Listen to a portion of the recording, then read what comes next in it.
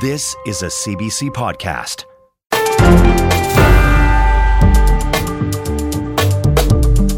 Hi there, I'm David Cochran, and this is the Power and Politics podcast for Friday, January 19th. The Prime Minister is facing pressure over Canada's position in the Israel-Hamas war from within his own caucus. We'll hear from one of two Liberal MPs who are speaking out. And Conservative leader Pierre Poilievre picks a fight with the mayors of Quebec's two biggest cities, calling them incompetent. What sparked this attack from Poilievre? The Power Panel, and how it could go over with Quebec voters.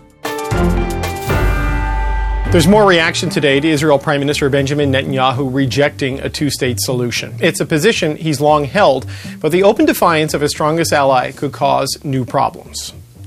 That is a truth that I'm saying to our friends, the Americans, and have also blocked an attempt to force upon us a reality which will hurt the security of Israel. The Prime Minister in Israel must be able to say no, even to the closest of our friends. Netanyahu says he told the U.S. he will not support the establishment of a Palestinian state once the war against Hamas is over. The White House says U.S. President Joe Biden spoke by phone today with Netanyahu, and here is his spokesperson, John Kirby. The president still believes in the promise and the possibility of a two-state solution. He recognizes that's going to take a lot of hard work. It's going to take a lot of leadership, there in the region particularly, on both sides of the issue. And the United States stands firmly committed to eventually seeing that outcome. We'll always work with them, regardless of the differences, maybe on political issues. They chose this government. This is the government that is in charge of conducting warfare against Hamas. We're going to make sure that they have what they need, in addition to making sure, as I said in the opening statement, that we're doing everything we can to alleviate humanitarian suffering in Gaza. Reaction also today from Qatar. Our CBC's chief political correspondent, Rosemary Barton, spoke to the advisor to Qatar's prime minister. That country often acts as mediator between Israel and Hamas. They're calling Netanyahu's statement unacceptable.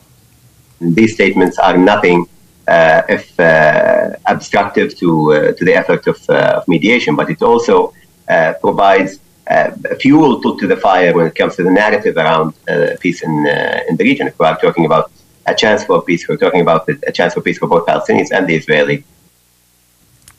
That full interview with Dr. Alan Sari will be on Rosemary Barton Live this Sunday, starting at 10 Eastern on CBC News Network and CBC Gem, and 11 a.m. Eastern on CBC Television. Okay, against that geopolitical backdrop, there is renewed domestic pressure on the Liberal government to reject allegations of genocide against Israel, and it's coming from inside the Liberal caucus. Former Cabinet Minister Marco Mendicino and Liberal MP Anthony Housefather have published an op-ed calling for Canada to join other G7 allies in opposing the case South Africa has brought to the International Court of Justice. And Liberal MP Anthony Housefather joins me now. Mr. Housefather, it's good to speak with you. Thank you for taking the time.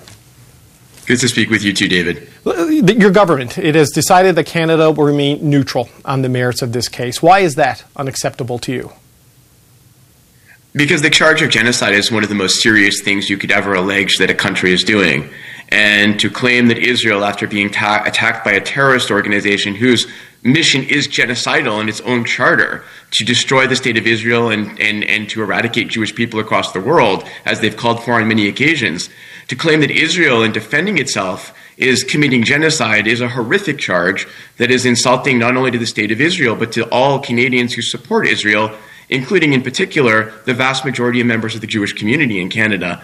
And I think we can unequivocally, like our G7 allies, like the United States, like the UK, like Italy, like Germany, like France, we should completely reject this charge. It is not okay to be neutral on this. We need to make clear to the world that while we can easily criticize Israel's military actions, we could say that we think that they're not being careful enough in protecting civilians, to claim that they're trying to eradicate the Palestinians, to commit genocide, when the Genocide Convention was written in the shadows of the Holocaust, when 6 million Jews were killed, and nobody, more than Israel understands that history, it's horrifying, and I think Canada needs to take a moral stand clearly rejecting the claim. So, as you know, there was some confusion and misunderstanding and clarification in the week since Canada stated its position on this.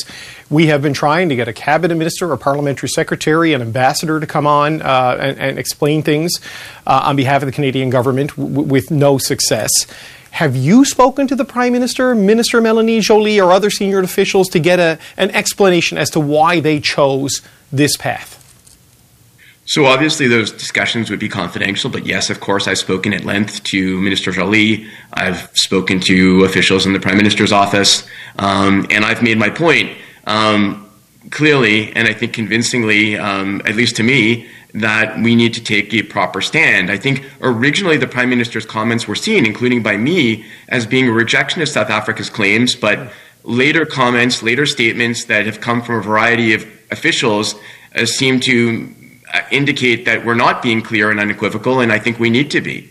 What if they don't reverse course? It seems like they're fairly set on trying to thread this needle. What do you do if there isn't a shift in position? There's no needle to thread. I mean, here there's no needle to thread, right? You either say unequivocally Israel is not committing genocide and side with our ally Israel at a time when Israel's at war, which has been Canada's history. Canada's history has been under the Martin government, under the Harper government, and under the Trudeau government, that we felt that Israel was being unfairly vilified and singled out at international organizations, and we chose to vote against UN resolutions repeatedly that most of the world voted for because of the unfair singling out of Israel. This claim against Israel is outrageous, and we need to take a clear position, and that is my view, and I will keep repeating that view. That we, in this case, the charge of genocide, an odious charge, a blood libel against Israel, I can only say that we have to speak out against it. How do you think, Mr. Housefather, and I appreciate your point, you're a Jewish MP, you've been speaking up on behalf of your community, you're a strong defender of Israel. There is this anger and protest and frustration in the streets of Canada's biggest cities right now. If the Canadian government had taken a side either way, what do you think it would have done to that dynamic? Had they sided with South Africa, what would that have done to Jews? Had they sided with Israel, what would that have done to Palestinians and Arabs in Canada in terms of how they'd be feeling right now in the country? Well, I don't think that's the question. I think you do what's right. I think right now you have a charge of genocide. You can criticize Israel without making the outrageous claim that Israel is committing genocide. And so, to me, you can look at the streets in the United States where the government has rejected the claim. You can look at the streets of Germany where the government has rejected the claim. You can look at the streets of the UK where the government has rejected the claim. The streets of France where the government has rejected the claim. The streets of Italy where the government has rejected the claim. The streets of Austria where the government has rejected the claim. Why would something different happen in Canada than is happening right now? So what do you do, just to go back to my earlier question, what do you do if they don't change course, and how is this affecting things internally for your caucus? Because we know there's a lot of disagreement inside your caucus that you've been able to be civil on to this point. What do you do, and how does this affect things? Well, for the moment, all I do is I do my best to advocate for the views that I hold, which is very important to me. This issue is incredibly important to me as a Jewish Canadian. And it would be wrong for me to hide my views and wrong for me not to fiercely advocate for my views with everyone that I speak to that has the ability to, change course and be a bit clearer on this issue. And I think we need to be clear. I think the Canadian population needs to know that this government does not believe that Israel is committing genocide, and that was the purpose of the op-ed. I tried to set out the arguments with my colleague and friend Marco Mendicino, and the two of us will continue to work on this issue. Are there more people in caucus who back you on this? Do you know yet? I know you're going to have your caucus retreat next week here in Ottawa. I imagine this will be a big topic of conversation. Do you have a sense of how widespread your support on this is? I mean, again, I think it would be wrong for me to start going into what people's positions are when they haven't publicly expressed them. I certainly don't feel that our position is unique to Marco and I. Okay. I appreciate that, sir. Okay, so I want to touch on something you said in your earlier answers. You emphatically and clearly reject the allegations of genocide, but you mentioned that you can criticize how Israel is conducting the war. We have seen the U.S. repeatedly call for extra steps to protect civilians. We have seen the UK Foreign Minister David Cameron say publicly he fears Israel may have broken international law in some of its actions. How do you view what's happened in the way Israel and the IDF has conducted things in this conflict? I would echo what the United States has said, that we would call on Israel to exercise every caution. I believe the IDF's intention I believe Israel's intention is to go after military targets. We have to remember that Hamas uses civilians as human shields, but there have been a lot of people killed, and and they have to be as prudent as they possibly can be given the circumstances. And certainly, I would call on Israel to keep using every possible restraint and try their best to allow as much humanitarian aid into Gaza as possible. In terms of next steps, we opened the show with a discussion of what Prime Minister Netanyahu said this week, rejecting the idea of any kind of a Palestinian state in a post-war scenario. I know Canada's official position is to support a two-state solution. I believe you also personally support the idea of a two-state solution. What's your reaction to the position the government of Israel is laying out at this point in the conflict and what it means for this conflict? Well, right now there is a wartime coalition, so I don't know that the position advanced by Prime Minister Netanyahu is coherently the government's position, because you have people like Mr. Gantz in the government that I don't know would have agreed with Mr. Netanyahu. I think the statement yesterday was very much unhelpful. It was not helpful to Israel internationally. It was not helpful to people like me who are vociferous advocates for Israel. I believe the only way that Israel can last as a Jewish and democratic state is a two-state solution where two peoples live in peace side by side. I understand why right now that seems like a faraway goal. I think that the attack by Hamas on October the 7th definitely challenged Israelis' perceptions of the situation. But I do believe that we need strong leadership on both sides that will take that step. And I think the Abraham Accords, where Israel has been making peace one by one with different Arab states, is the way that we have to continue to proceed, and the peace with Saudi Arabia would be a very important step in that regard. Anthony Housefather, we always appreciate your willingness to come on and speak so candidly on tough stuff. Thank you. That's Liberal MP Anthony Housefather. Thanks, David. And we should note that we requested the Minister of Foreign Affairs or her parliamentary secretary or any other spokesperson for the government on comment on their ICJ position and the Israeli government's rejection of a two-state solution, but no one was made available. Well, the humanitarian disaster in Gaza is unrelenting as fighting passed the 100-day mark this week. Essential water, sanitation, and health infrastructure in Gaza are severely damaged, leaving more people exposed to deadly disease outbreaks. And now, UN agencies are warning of the growing risk of famine. The World Food Programme has been on the ground providing essential food aid in Gaza since October 7th. Samar Abdul-Jabbar oversees operations in Gaza with the World Food Programme. Samar, it's good to speak with you again. Good to speak to you, David. Thank you. Your organization, the World Health Organization, and UNICEF have all warned that the risk of famine in Gaza is growing. How close are we to that point? David, I think we are very close if everyone doesn't work towards the same goal, which is averting that risk. To do so, we need to make sure that we're going with scale and consistency with the assistance that is required. And that is food-related, health-related, definitely water and sanitation-related, and shelter as well. So we need to make sure that those priorities are met so that we can be able to say safely that we can actually avert that risk of famine. So it's not a lack of supplies that are the problem, it's a lack of access, at least on the food supply. I mean, what's the latest there on your ability to get aid at scale into Gaza? I think, David, we have the food now. I think the pipelines are there upstream-wise, so we have lots of food in Jordan. And since last we talked, I think the update, we started the Jordan corridor. That is coming via Israel to Kerem Shalom, but also through Egypt. But then also we have the Egyptian corridor, and we have enough food right now to feed 2.2 million people inside Gaza if we're able to get the food into the Gaza Strip.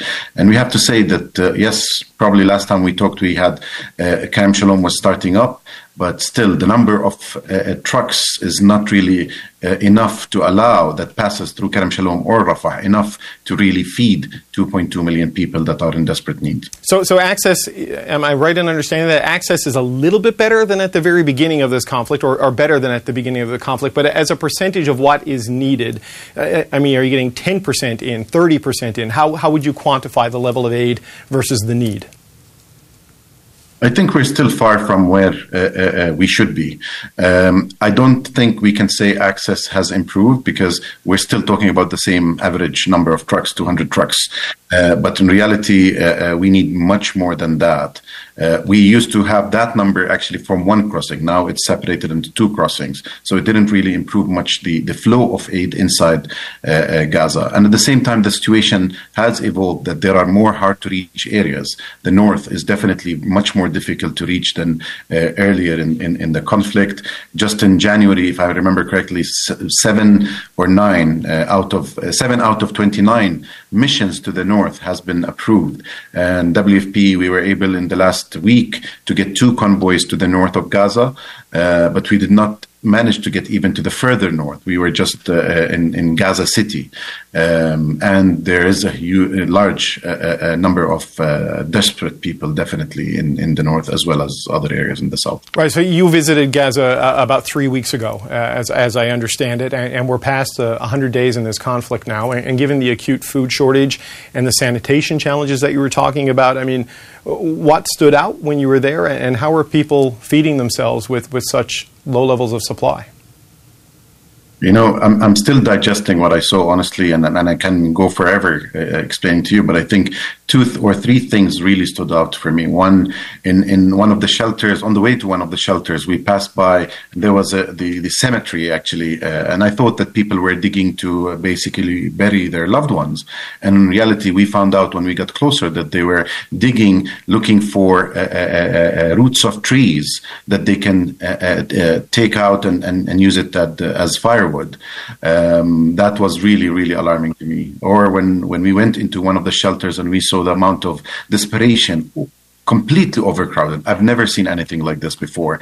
Women queuing for 3 or 4 hours to get into what we consider a toilet, but it's really far from being a toilet. The sewage everywhere, inside the camps, outside, in the street. I've never seen the amount of desperation like the one I saw on people's face, including my own staff who are in Gaza that are living through this. And I think also the other thing that stood out is that you cannot have 5 minutes without hearing, let's say, a fighting, bombing taking place. So the mental health impact of all of this is enormous. The sanitation and sewage issues you mentioned, I mean, that's a breeding ground for disease, especially with the density that's been existed before the conflict, which has only increased, and certainly in southern Gaza during the conflict.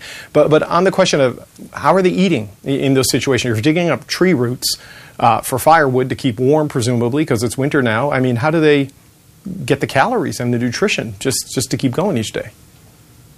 And what you mentioned is really important, because if we want to really address the health issue, we need to make sure people are eating nutritious food. And they're basically eating whatever they get their hands on. We were able to reach around 1.4 million people so far from the beginning of the conflict, but we need to make sure that we're reaching all of them in a consistent way.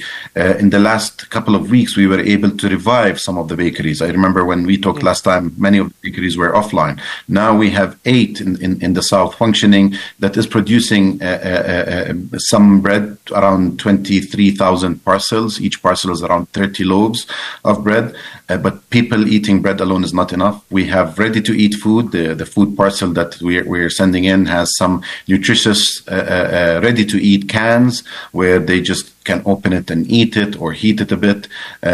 So we need to basically make sure that all of this is sustainable. And we need to also continue advocating for the commercial sector, because we need the commercial sector to bring in commodities so that we can actually enable them and work with them and empower the commercial sector to be able to address the main need and make sure that there are food systems that are working. I know access continues to be a struggle and a persistent negotiation with all the parties involved, but we did see a deal brokered earlier this week, I think it was, between Qatar and France to get in medical supplies for hostages and medical supplies for the needy citizens in Gaza.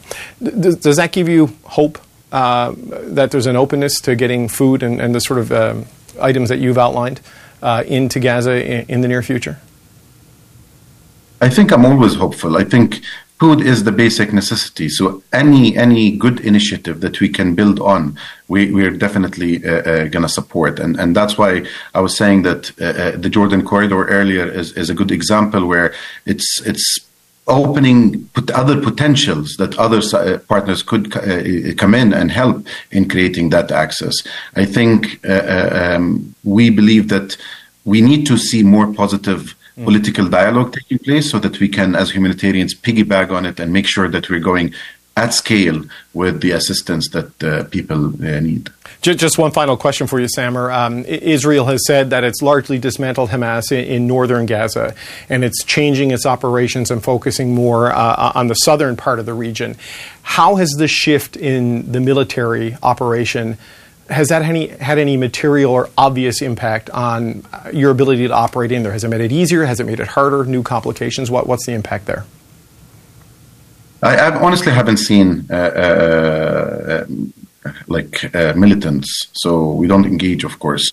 But what I can tell you that what we saw going to the northern Gaza after the checkpoint in Wadi Gaza, there were thousands of people walking towards the convoy when we got the first convoy in, 10 trucks. Right. And they were just coming from everywhere. And the moment my team engaged with them and we started talking to them and telling them there's enough food for everyone, why don't you start lining up and we will make sure this is an orderly distribution. If you look at, I can see if I can share with you some pictures. It was really amazing to see how all of that chaos, and then immediately you saw people lining up and receiving aid. And also they trusted us because we told them we're going to come back in a day or so, and we managed to secure the clearances to get another convoy of 10 trucks in a day. So we need to really make sure that we're investing energy in reducing the anxiety, because people out of desperation could actually take food without really, not in an orderly manner. And at the moment, these are the risks that we're dealing with. Telecommunication that we talked about many times. We're in a blackout in the last couple of days. So that also affects the decision making on the ground for people to reach out and ask for the support within our teams. So we need to make sure that the enablers for the humanitarians to work are really addressed, and access, telecommunication, all of that is part of them on the ground. Samer, it's always good to speak with you. That's Samer Abdel-Jabbar, who oversees operations in Gaza with the World Food Programme. Thank you, sir. Thank you very much, David.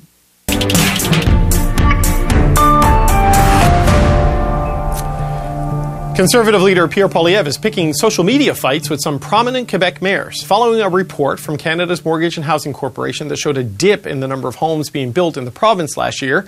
Poilievre posted the following. Massive drop in construction in Quebec while Trudeau pays billions to incompetent mayors Marchand and Plante, who block construction sites. Federal money for cities will be tied to the number of houses and apartments built when I am Prime Minister. That drew this response from Montreal Mayor Valérie Plante. Before calling anyone incompetent, Mr. Poilievre should understand that in Quebec, federal funding for housing does not go through the cities. And Quebec City Mayor Bruno Marchand wrote, Poilievre's common sense is to insult the elected representatives of Quebec. It's petty politics. Quebec does not deserve this contempt. While the Prime Minister says he's disappointed in Poilievre's display of scorn for elected officials in Quebec. For a number of times now, he has shown a very condescending attitude towards them and towards the way things operate between the federal government and the province. And I think it's high time that he apologized for his behavior. Okay, so what are the politics driving this spat? We're going to discuss that with our Friday Power Panel. Nigan Sinclair is a columnist for the Winnipeg Free Press and a professor of Indigenous Studies at the University of Manitoba.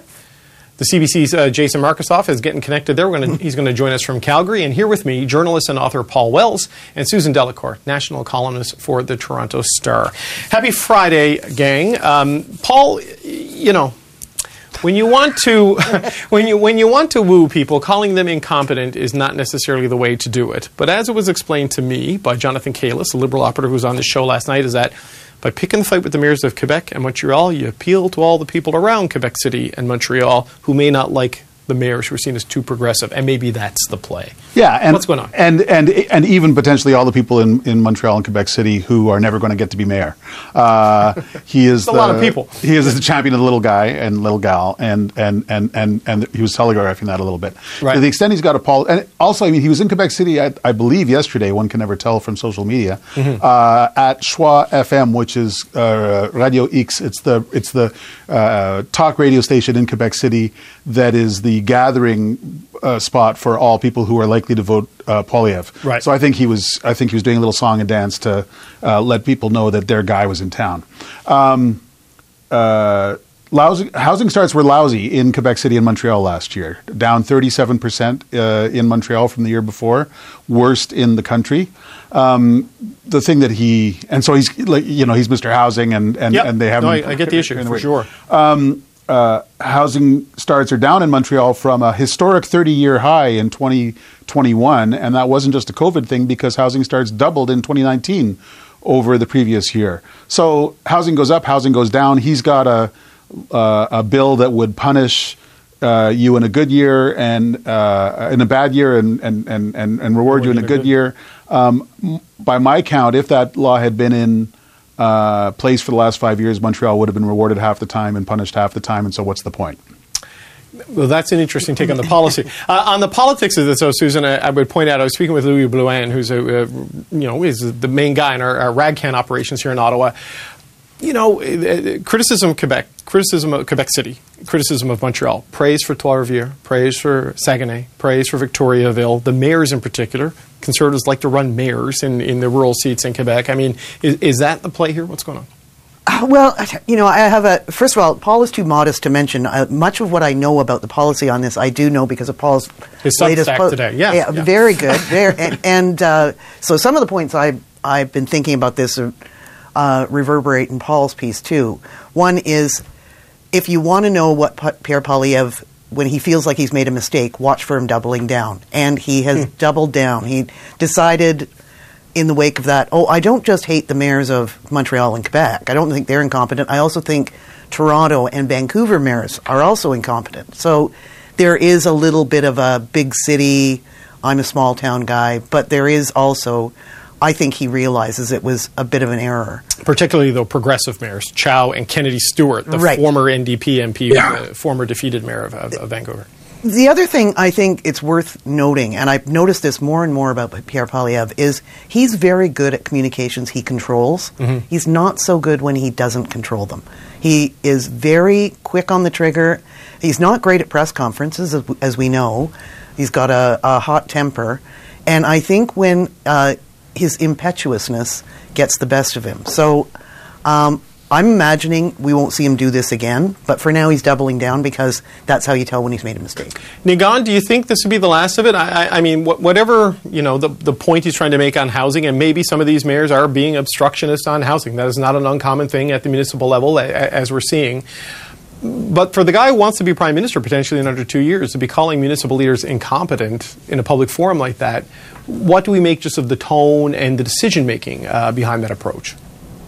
Oh, no, I think your point around who he's attacking, which mayors he's attacking, is key.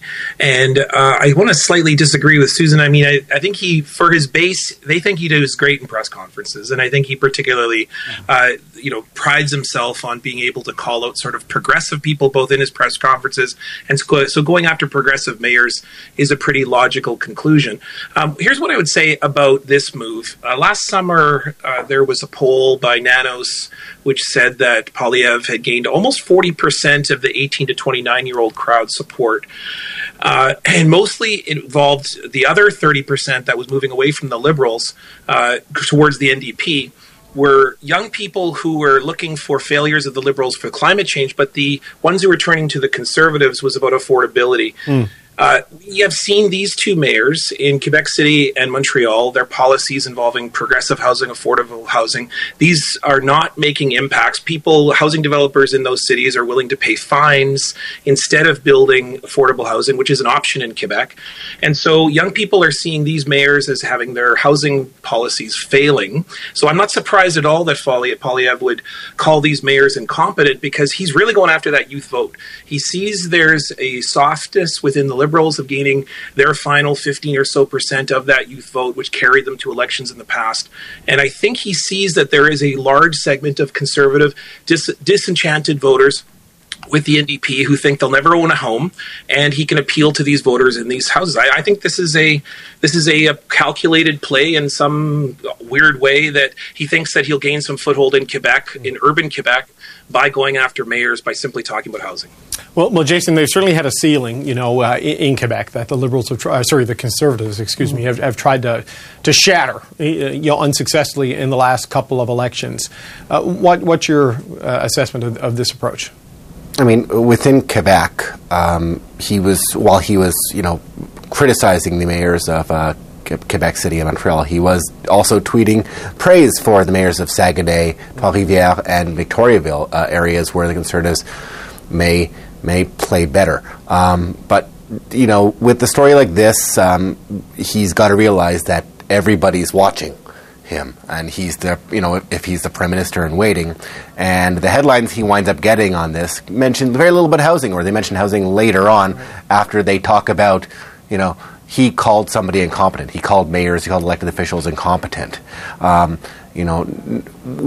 not used to seeing prime ministers or prime ministers in waiting saying those things.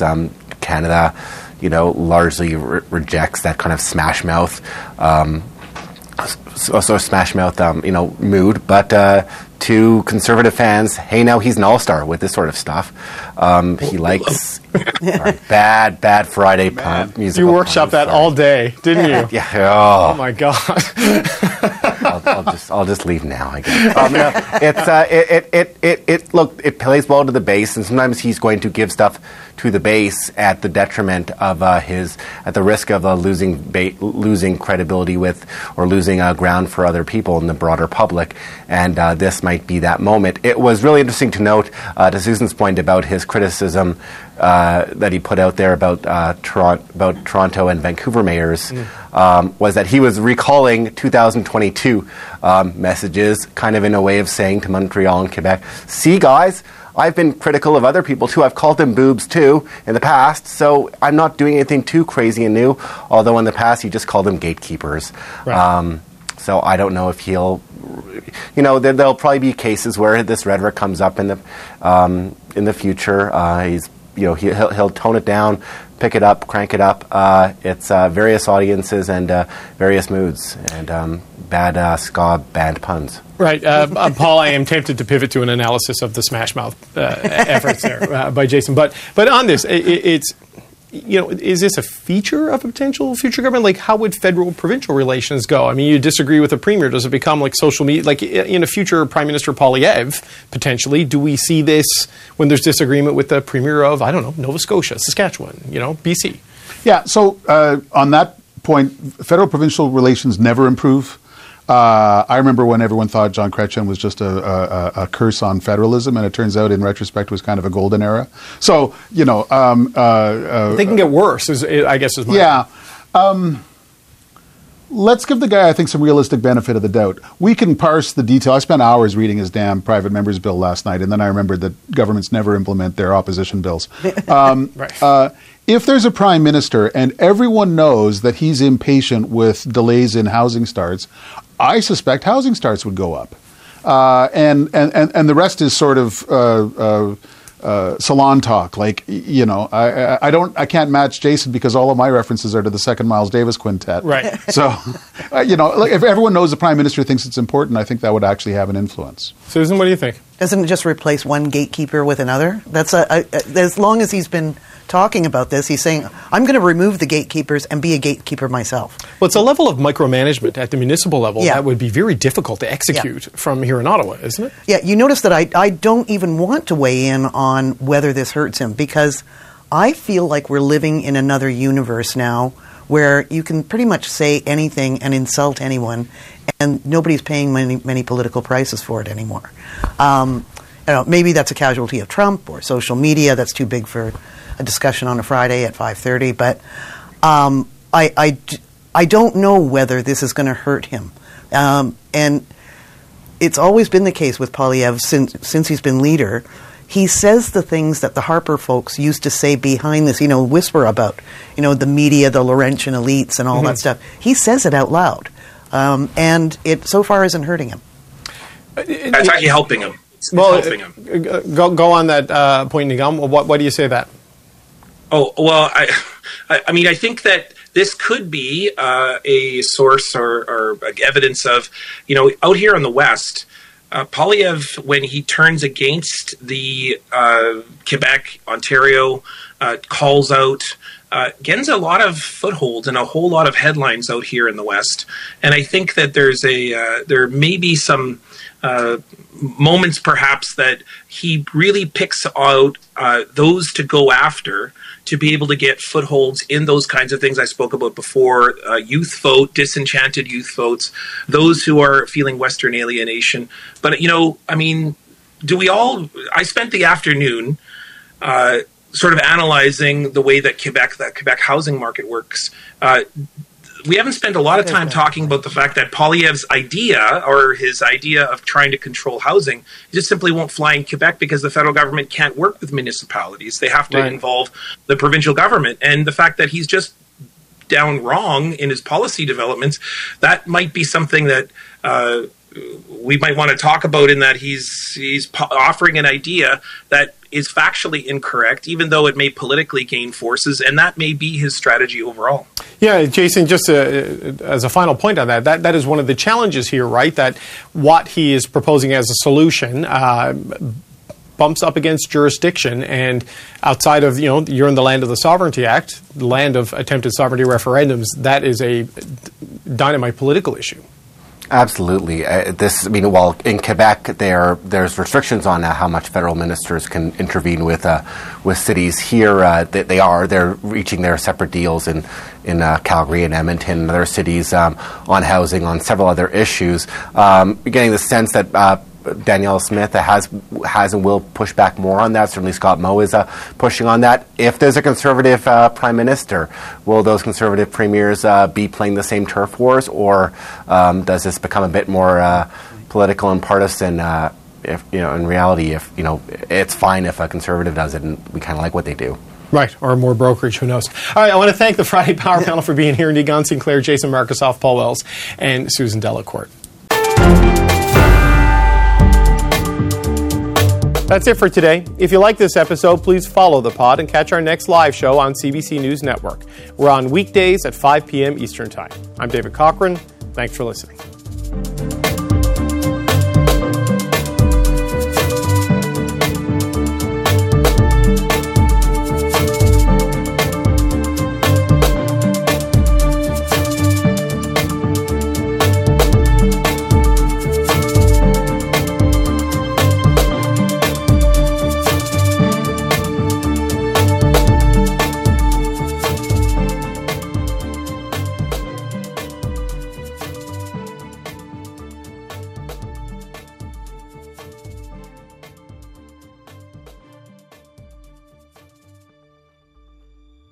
For more CBC podcasts, go to cbc.ca/podcasts.